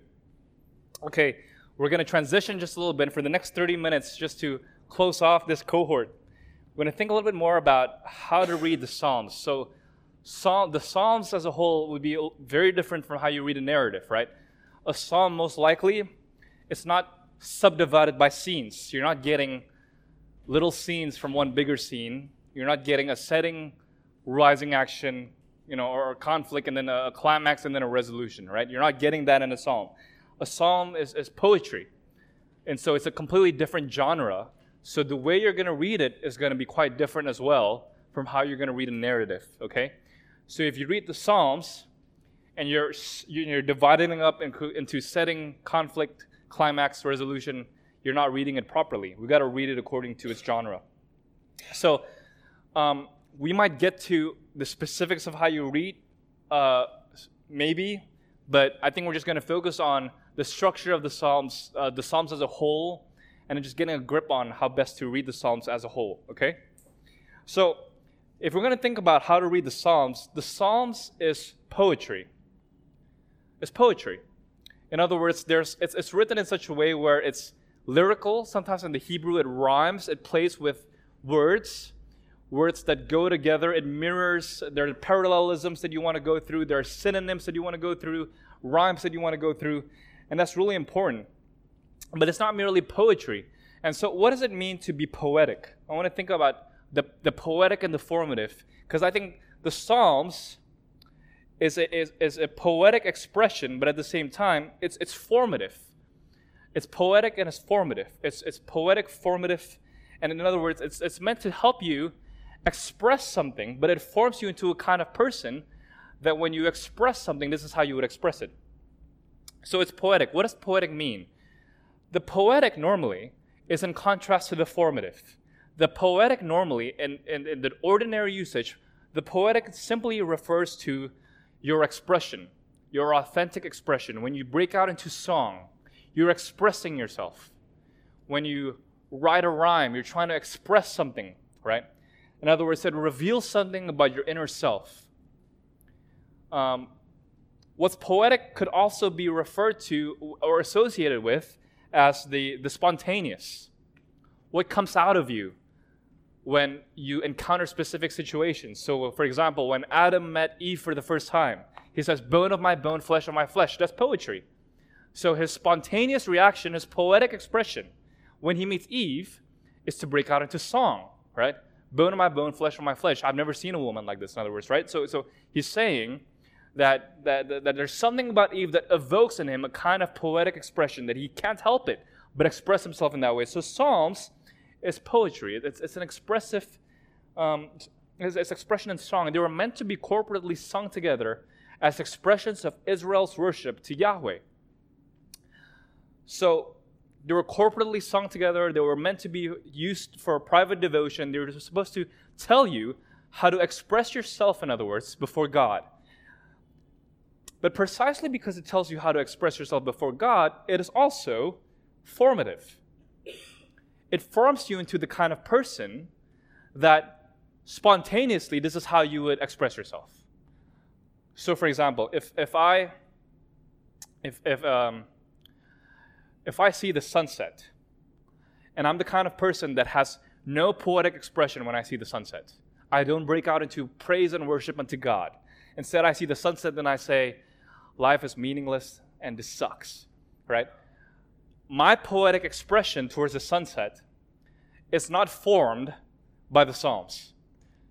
Because the Psalms would tell me when you see creation, when you see the beauties of creation, Psalm 19, for example, you say, my soul would exalt unto the Lord, right? Who has made the starry heavens but He? Who has made the sun but He? Who controls the moon and the stars and everything that is within it, right? The Lord your God, right? That's poetry. In other words, the Psalm is telling you how you should express yourself when you encounter things like these. When you're betrayed by an enemy, do you simply say, I will take vengeance upon my own hands and destroy this person? No, right? If that's the way you poetically express yourself instinctively when you're betrayed by a person, when you're betrayed by an enemy, that means your heart isn't yet being formed by the Psalms, because the Psalms mold your heart to poetically express yourself in a particular manner in a certain situation, so that when an enemy comes, another psalm comes in your way, and then it's a psalm of lament, for example, and then suddenly you say, Lord, vengeance is in your hands. Or you would say, deliver me from the shame of your enemies. Lord, shut their mouths. Vindicate me, O Lord, from my transgressors, right? So in other words, you're declaring it and you're giving it up to the Lord. Vindication, and so you don't have to defend yourself. Your instinctive reaction, your poetic expression, in other words, when an enemy betrays you, is not to take the matters into your own hands, but in accordance with the psalm, your instinctive poetic expression is to give it up unto the Lord. See that the Lord your God is a God of vengeance, and He will take it up for yourself. So the Psalms is between the poetic and the formative. It forms you into the kind of person that when things happen to you, your poetic expression would be that which is recorded in the Psalms. And interestingly enough, the Psalms, I think, has the whole full range of human emotions, because it responds to the full range of human experience, right? John Calvin would argue that the Psalms reflect to us the mirror of the soul. In other words, if you know the full capacity of your emotions, if you want to know the full capacity of your emotions, or what your heart could say to God, what your heart ought to say to God in any kind of situation, go to the Psalms. Go to the Psalms. So you might want to say that the Psalms together indicate to us the ideal emotional life of the ideal man. This is what the ideal human being's emotional, prayer, devotional life looks like. Notice it's a corporate thing, so the ideal emotional man sings these things in corporate unity with other Christians. Notice at the same time it's a devotional thing where the Psalms indicate to you, if you're a Christian, you can express yourself in these ways, and in fact, you ought to express yourself in these ways. And so the Psalms are kind of a divine mandated way for you to pray back to God. If you want to know the kind of prayers that for sure will be fulfilled by God, you pray the Psalms. Understood properly, of course, but the Psalms are the divinely ordained way that you ought to pray before God. So if you think about Tazar's sermon from last week, how he talks about Jacob praying God's promises back at God. In the same way, the Psalms tell us these are God's words for you to repeat back to God, right? If your parent promises you that on Sunday you're going to go to, Dufan or something, you can come up to your parents Saturday night and say, Dad, you promised that we would go to Dufan. So your dad has no right to say, I never said anything like that, right? You're requesting your dad's promises to you back at him. But not only is the Psalms petitionary, though, it expresses the kind of the emotional life that you should get as the ideal human being. And that's going to be instructive for us because, as we're going to see, the Psalms not only declare to us psalms of praise, psalms of thanksgiving, but they're also psalms of lament, for example. Psalms of despair, you almost want to say. If you read, for example, Psalm 88, which is one of my favorite examples, the psalm doesn't end with any kind of resolution. Doesn't end with any kind of climax or remedy to your pain. It simply says the darkness is my best friend, right? Which means that if you're a Christian and you're going through a season of difficulty, why should you be surprised that you might feel that the darkness is all that there is? Because Christians can go through those moments. If this is contained in the Psalms, that means it's not a sin for you to be a Christian and for you to feel in that way. Whereas oftentimes I think bad counseling goes like this. Like if you're feeling that kind of season of drought, if you're not feeling God's light, you should really question your salvation, right? That's terrible counseling, because the Psalms testify otherwise, that the Psalms could say that you can feel today like all there is the dark. Where's God? Psalm 13, for example. How long would you forget me, O God? Have you ever had a friend, for example, come up to you and then you say, and then that friend says to you, I think God has forgotten me. And then have you ever felt the inkling even to say to that person, lu Kristen gak sih? Like, how can you be a Christian and feel like God has forgotten you? How dare you, right? And then you read the Psalms and you say, and then the psalmist over and over again would say things like, how long would you forget me, O Lord? So somehow it is part of the Christian life that you might feel that God has forgotten you. That validates certain emotions. You see what I mean? And that should assure you that when you face moments like that, it doesn't mean that God has left you. It doesn't mean that this is a surprise to God. Rather, inspired scriptural authors have felt that way. And that's incredibly comforting to you. Let me just talk about the structure of the Psalms here. And we can only go through this really quickly, but I think this will really help us, because oftentimes I think you read the Psalms, and it's just a collection of songs, then they're isolated songs, not connected to one another. What's the structure of the whole thing, right? It's almost as if people are uncomfortable in other parts of the scriptures, then they come to the Psalm because it's comforting to them, because they don't care about context anymore. And they can just dip into Psalm 30 or Psalm 144, and then they can say, well, I could just pray this out loud right now. But they're actually, the Psalms are structured in a particular way. And the beginning of the Psalms actually indicate to us a clue of how they're structured. Look at Psalm 1, verses 1 and 2. Blessed is the man who walks not in the counsel of the wicked, nor stands in the way of sinners, nor sits in the seat of scoffers. But his delight is in the law of the Lord, and on his law he meditates day and night. And the law there doesn't just refer to the Ten Commandments. The law in the original Hebrew is the Torah. What does the Torah refer to?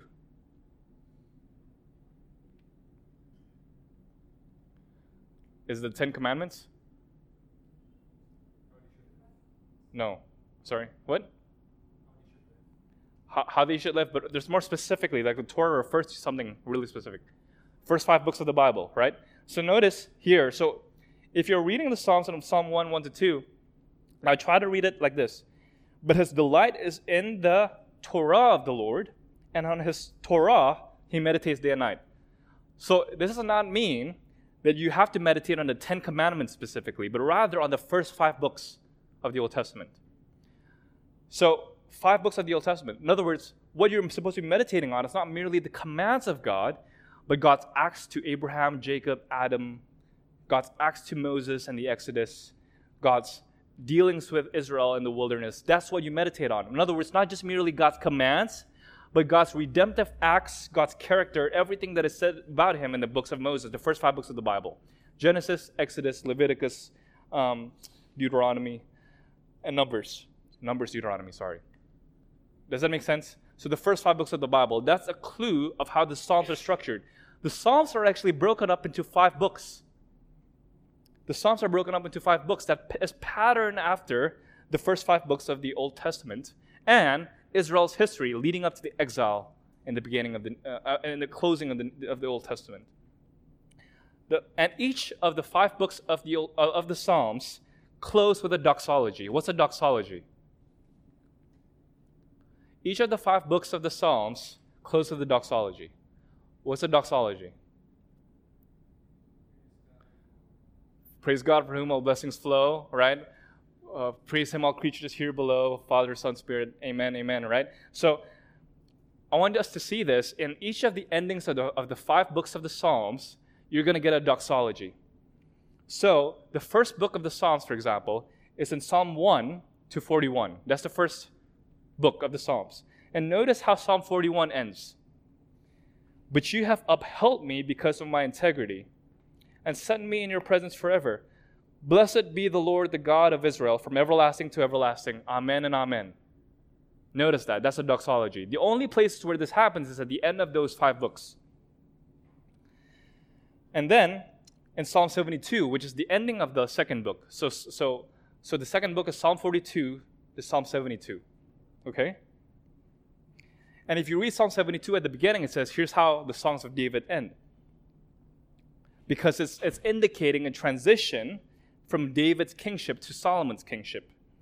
And look at how Psalm 72 ends. Blessed be his glorious name forever. May the whole earth be filled with his glory. Amen and amen. Notice, the prayers of David, the son of Jesse, are ended. So if book 1 is about God establishing his kingdom, or the Davidic kingdom, and book 2 is talking about how the book is talking about David himself ruling as the king and then transitioning to Solomon. Book 3 asks the question, where is the kingship of David going? So notice how Psalm 89 ends in book 3. So book 3 is Psalm 73 to Psalm 89. How long, O Lord, will you hide yourself forever? How long will your wrath burn like fire? Remember how short my time is. For what vanity you have created all the children of man. What man can live and never see death? Who can deliver his soul from the power of Sheol? Blessed be the Lord forever. Amen and amen. Notice the doxology. So Psalm 72 to 89, it has this sense of uncertainty. Where is God's kingship going?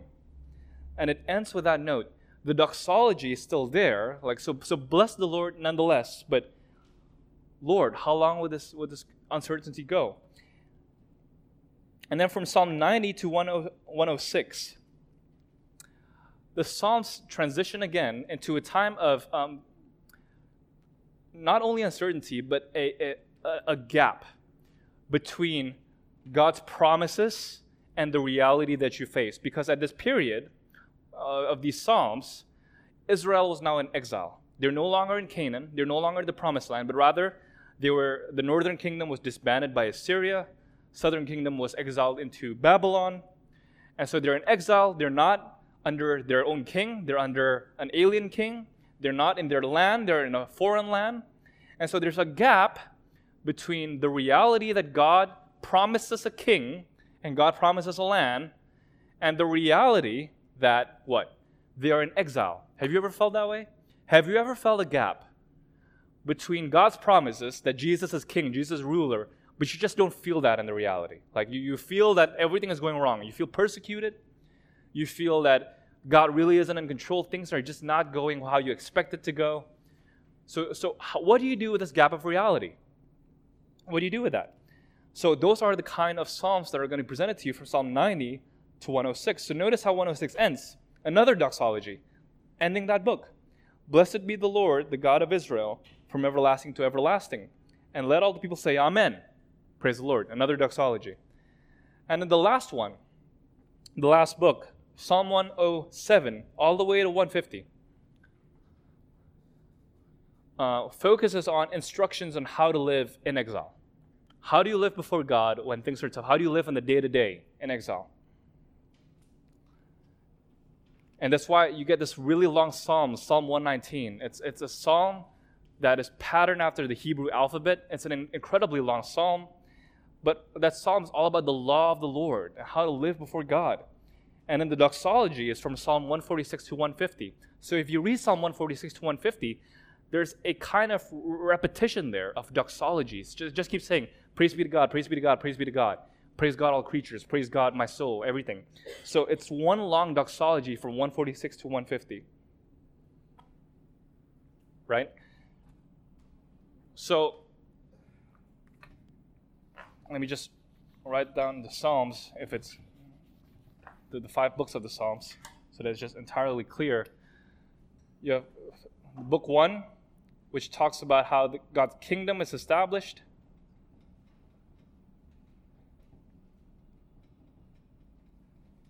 Two, the transfer from David to Solomon.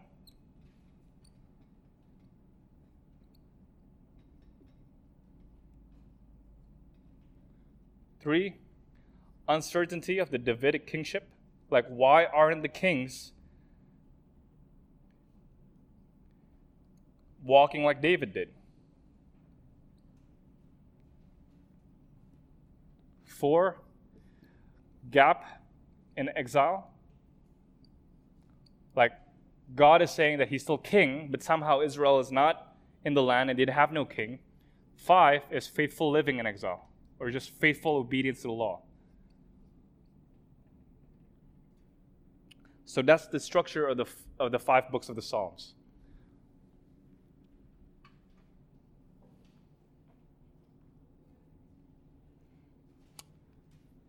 Any questions about that? And each book of the Psalm closes with a doxological note. And that gives us a clue of why we also close with the doxology every time we have morning worship on Sundays.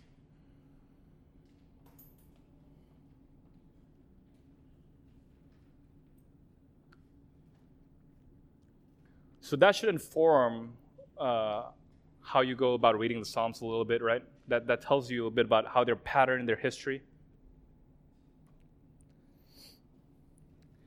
And if you survey the Psalms in particular moments of your life, I think some Psalms would somehow just jump out at you. The Psalms really are for you, right? I think a lot of us, it's good and proper for us to emphasize that the Bible is not really about us. It's about God's glory. That's very good and proper. But at the same time, it is about us in subordination to God's glory. But specifically the Psalms, they were written to help you in certain seasons of life that are just fitting for you. And this is the way you ought to pray in that particular season of life. So if you're, for example, feeling a sense of uncertainty of where the future is going, maybe dip into Psalm 72 to 89. If you're feeling a gap, right, maybe dip into Psalm 90 to 106. Maybe if you're feeling, right, God, you say you're king, but where are you now? Maybe dip into those Psalms. Well, how can I dip into, it doesn't mean that there aren't Psalms of lament here just because the 3rd book is about this uncertainty and the 4th book is about the gap. There are some Psalms of lament dispersed, but if you pattern the books and read the Psalms according to the books that they're in, then you're gonna get a sense in which, what season of your life you're gonna get into. You're gonna dip into that book. If you feel in a time of season of praise and victory, maybe you want to go to the first 40 books of the Psalms. Or if you feel you need guidance and delighting in the law of God, maybe you want to dip into the 5th book of the Psalms.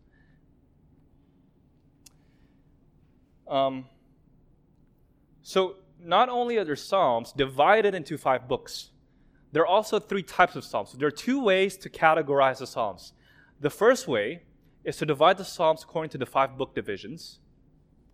The second way is to categorize the Psalms into types of Psalms. And there are maybe more than these, but typically there are 3 kinds of Psalms that you want to focus on. There are Psalms of hymns or praise or adoration, and these Psalms simply exalt the character and acts of God. So Psalm 150 would be an example of this. This is just just exalting in God's name, God's character, His creation, His redemption, whatever it might be.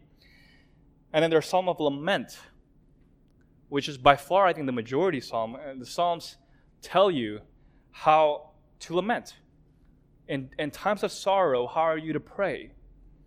This is manifested in Psalm 13, Psalm 88, Psalm 77.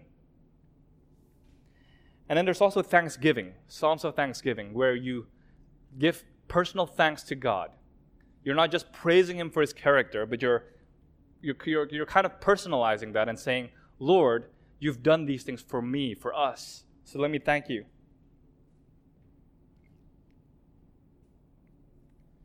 Questions so far about that?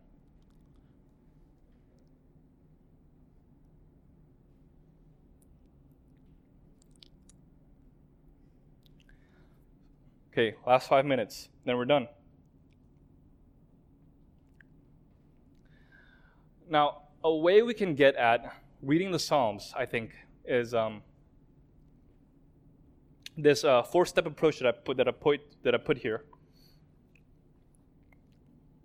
The first way that you can read the Psalm is to ask yourself this question: how did this Psalm specifically tell me how the perfect human should feel? How does the psalm specifically tell me how the perfect human should feel? So, if the psalms express to me how I'm supposed to pray to God, how I'm supposed to feel, let me just tell myself, this is how you're supposed to pray, this is how you're supposed to feel.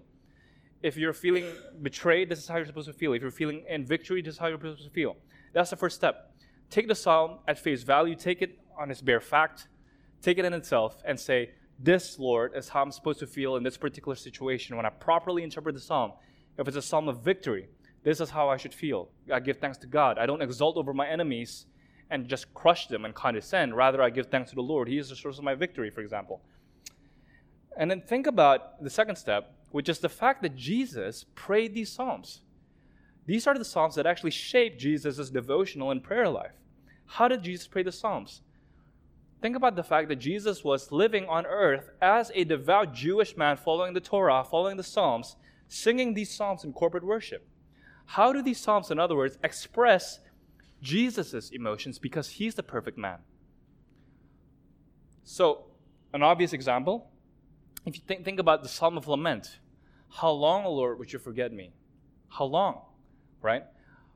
And then you think about the fact that Jesus was a man of sorrows. He wept in certain periods of time, right?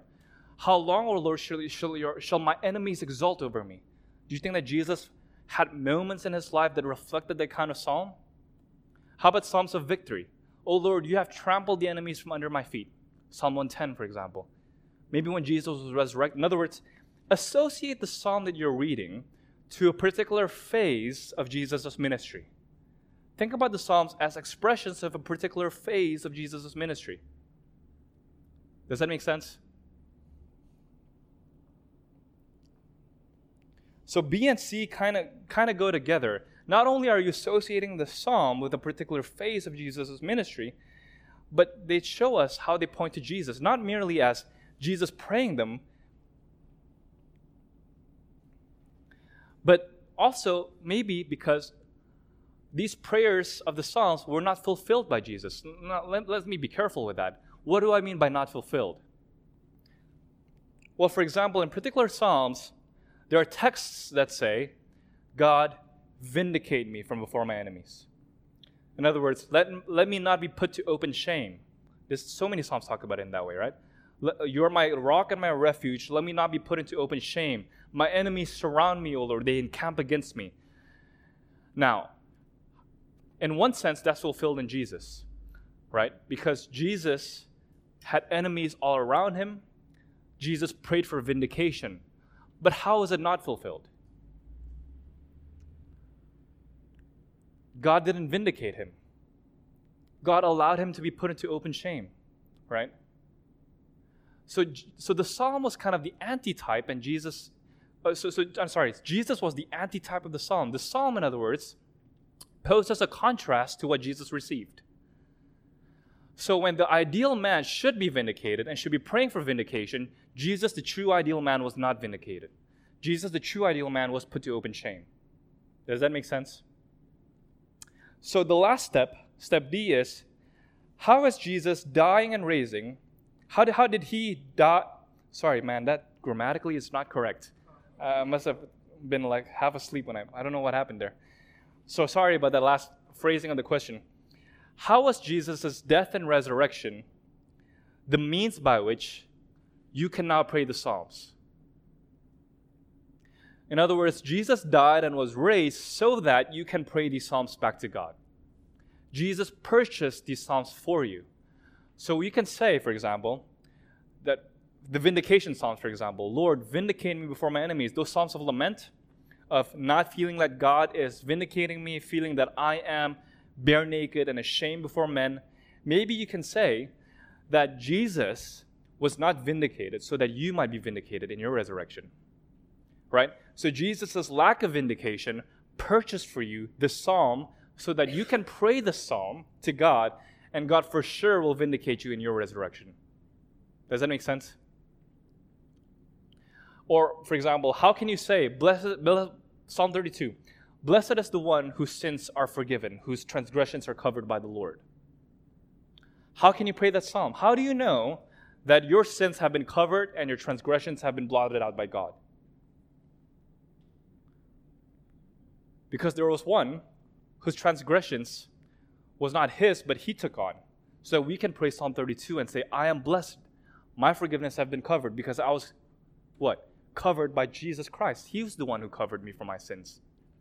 You see what I mean? Because of Jesus' death, sacrifice, and resurrection, you can now actually pray these psalms and expect them to be granted to you. And expect them to actually apply to you. Or how can you say for sure? Psalm 103, classic psalm. Bless the Lord, O my soul. Bless the Lord, O His holy name, right? Who what? Rescues me from the pit. Who heals all my diseases. Who forgives all my iniquity. Who renews my youth as of the eagle. Who loves me as the Father loves His children. Who removes my sins from as far as the east is from the west. How do you know that you could pray that? Think about Jesus' death and resurrection. Jesus was in the pit, but He wasn't rescued. Jesus wasn't rescued or renewed like the eagle, right? Jesus wasn't healed when He was dying. Jesus, who is the true Son of God, was not with the Father at the point of crucifixion. You see, these are psalms, and Jesus actually posed the antitype or the contrast of the psalm so that you can pray the psalm and it actually does apply to you. Does that make sense? So if you can put it into 3 steps. First, think about the Psalms as a prescription. How does this form you poetically? This is how you should express yourself. This is the ideal human devotional life, the human emotional life, the human corporate life, human worship. And how is this psalm a psalm of Jesus? In other words, how does this psalm relate to a particular phase of Jesus' ministry? How might have Jesus applied the psalm in His own life? How might have Jesus prayed the psalm Himself? And a subset of that is, how is the psalm fulfilled or not fulfilled in Jesus' life? So that third, how did Jesus die for you so that you might have the psalm, so that you can pray the psalm to God? How had Jesus' death and resurrection purchased the psalm for you so that you might pray it? Okay? So as an exercise, you can go home and go through Psalm 77 and do that for yourself. But let me just show you from the first 3 verses, okay? How might this go? So first step. This is one of my favorite psalms because I struggle with insomnia. So the psalm is fantastic if you struggle with insomnia. Look at verse 4. You hold my eyelids open. I love that. I am so troubled that I cannot speak. In other words, God is the cause of your insomnia. Take comfort in that. Like that's huge. And notice just the first 3 verses. Let's take a look at the first step, okay? How does the psalm reflect the ideal human emotion? Well, this is a psalm of lament. It's a psalm that cries out to God. You're in distress. You're lamenting before God. So direct your crying to God. I cry aloud to God. When you're in times of, by the way, when you're suffering, when you're in times of distress, you're at a very vulnerable moment, right?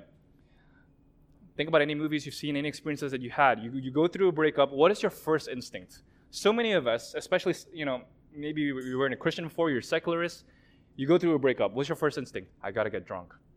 I got to just forget all my sorrows. I got to go gambling. I got to just travel and just indulge and all these sort of things, right? And just binge Netflix and destroy my soul with all these crappy shows, right? But so notice, what are you supposed to do when you're crying out, when you're lamenting? What do? You cry out to God. Direct your attention, in other words, to God. Don't, in your time of vulnerability, in your time of lament, don't turn to anything other than God. Go cry out to God, right? Don't run to anything else other than God, but go to God.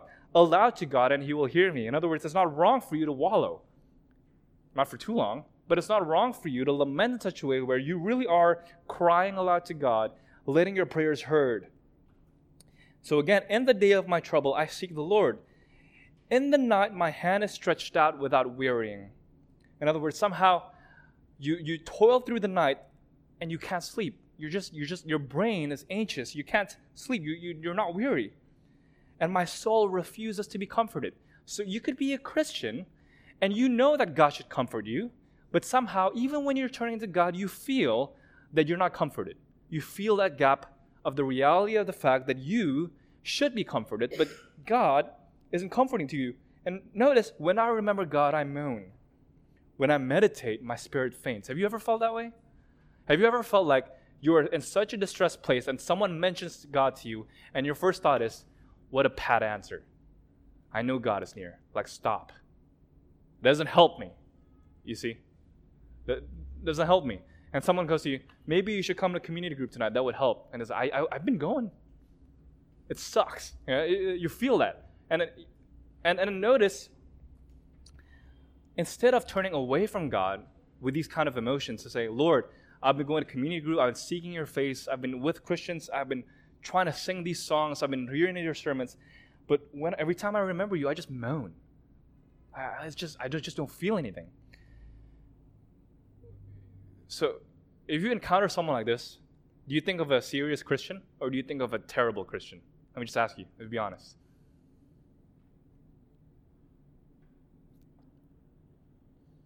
Like, is this a bad psalmist? Like, why is this here? Like, you read the Bible and then you say, if you read particular liberal commentaries, for example, there are psalms that asks God for vengeance. Like, Lord, these enemies are terrible. Like, I can't destroy them, you destroy them. That's basically what the psalms say. And then these commentaries from these liberal commentators who just take parts of the Bible that they like and then they throw out other parts of the Bible that they don't like, they say, well, every person's a sinner. The psalmist is a sinner, so that means this psalm is an expression of a sinner's prayer. Like, so don't pray like the psalmist. See, if you read the Bible that way, it's terribly different, right? So when you read this is supposed to be an expression of the ideal human life. Have you ever thought about that?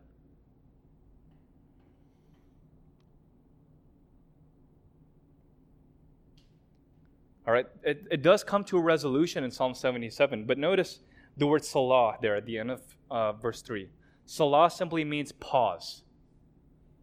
Salah simply means, all right, stop here, don't keep reading just yet. Or don't keep singing just yet, however they used to sing this psalm, right? Just stop there, in other words. Okay, what are the implications of this when you're counseling someone? Right, someone comes to you, right? Terrible financial reversal, and they're like crying, right? Here's your temptation as a bad counselor. Here's your temptation as a bad counselor. All right, stop. Let's pray. All right, just stop crying. All right, you're a sinner. God loves you. Let's close it there.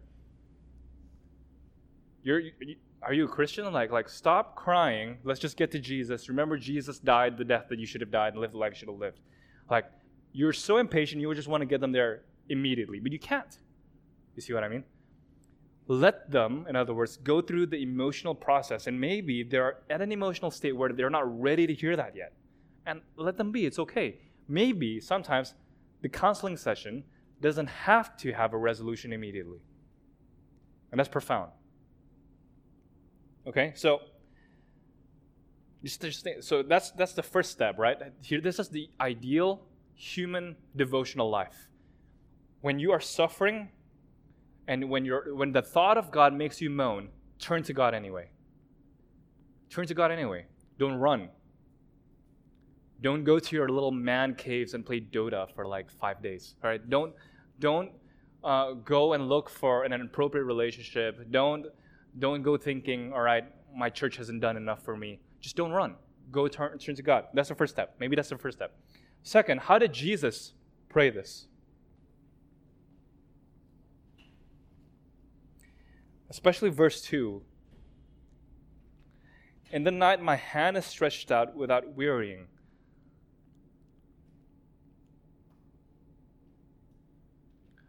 Jesus was so not comforted at the Garden of Gethsemane, right? He couldn't sleep. What was his disciples doing? Sleeping, right? Jesus, the ideal man, who, when he thinks about the wrath of God being poured out and the betrayal of man, could not sleep, right? And his disciples slept soundly. And notice the contrast there, right? When there's a physical storm, Jesus sleeps, the disciples were awake, panicking. When the wrath of God was coming, the disciples sleep, Jesus was awake. Just notice the contrast of like emotions, right? Notice the disciples were more afraid of a physical storm than the wrath of God. Jesus, the entire opposite, right? He couldn't sleep. He was so weary, but he couldn't sleep. He was sweating flesh and blood, right? He was sweating drops of blood, and his arms were stretched out at Golgotha, right? And when he remembers God, he can only moan because truly the Father had forsaken him. So suddenly, when you're crying aloud to God and you're praying the psalm, and you go through the psalm, and then you reorient yourself to say, how did Jesus pray this psalm? It gives your emotions a different light, right? Then suddenly, it does orient yourself to say, my sufferings are small compared to Jesus'. And you say, Lord, because you cried aloud to God, because your hands were stretched out, I can now cry aloud to God in the night, and I know God will never forsake me because God has forsaken Jesus. And then so when you get to verse 6, I said, let me remember my song in the night. Let me meditate in my heart. Then my spirit made a diligent search. Will the Lord spurn forever and never again be favorable? Has his steadfast love forever ceased? Are his promises at an end for all time? Has God forgotten to be gracious? Has he in anger shed up his compassion? What's your answer? He hasn't. Why? Because he wasn't gracious to Jesus. Because his love ceased against Jesus. Because the Lord spurned Jesus. In verse 10, I said to this, I will appeal to this, to the ears of the right hand of the Most High, to the eternal God. I will remember the deeds of the Lord. Yes, I will remember your wonders of old. I will ponder all your work. Your way, O God, is holy. What God is great like our God? Just take through the psalm of this, take it at face value. Here's the process of your prayer. Lament, take it to God. Maybe you need to pause there. Then ponder God's deeds. How do you ponder God's deeds? How was the psalm prayed by Jesus? How is the psalm fulfilled and not fulfilled in Jesus? And how has Jesus fulfilled this psalm or purchased this psalm so that you could pray it? And God will definitely fulfill it for you. Does that make sense? Last questions. We're done.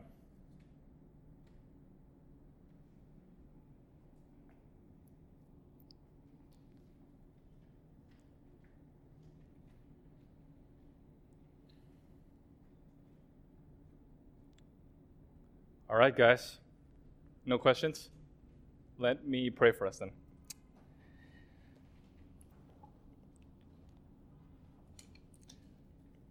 Father, we thank you for your generosity that you've given us, not merely access to you, but also the words with which to come to you.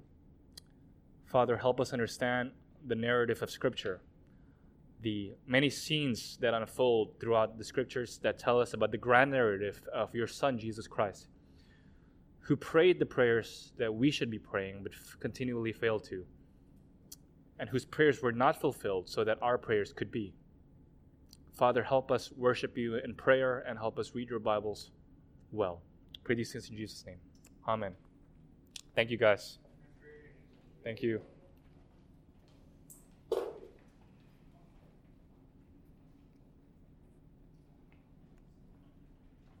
the next cohort? After the summer.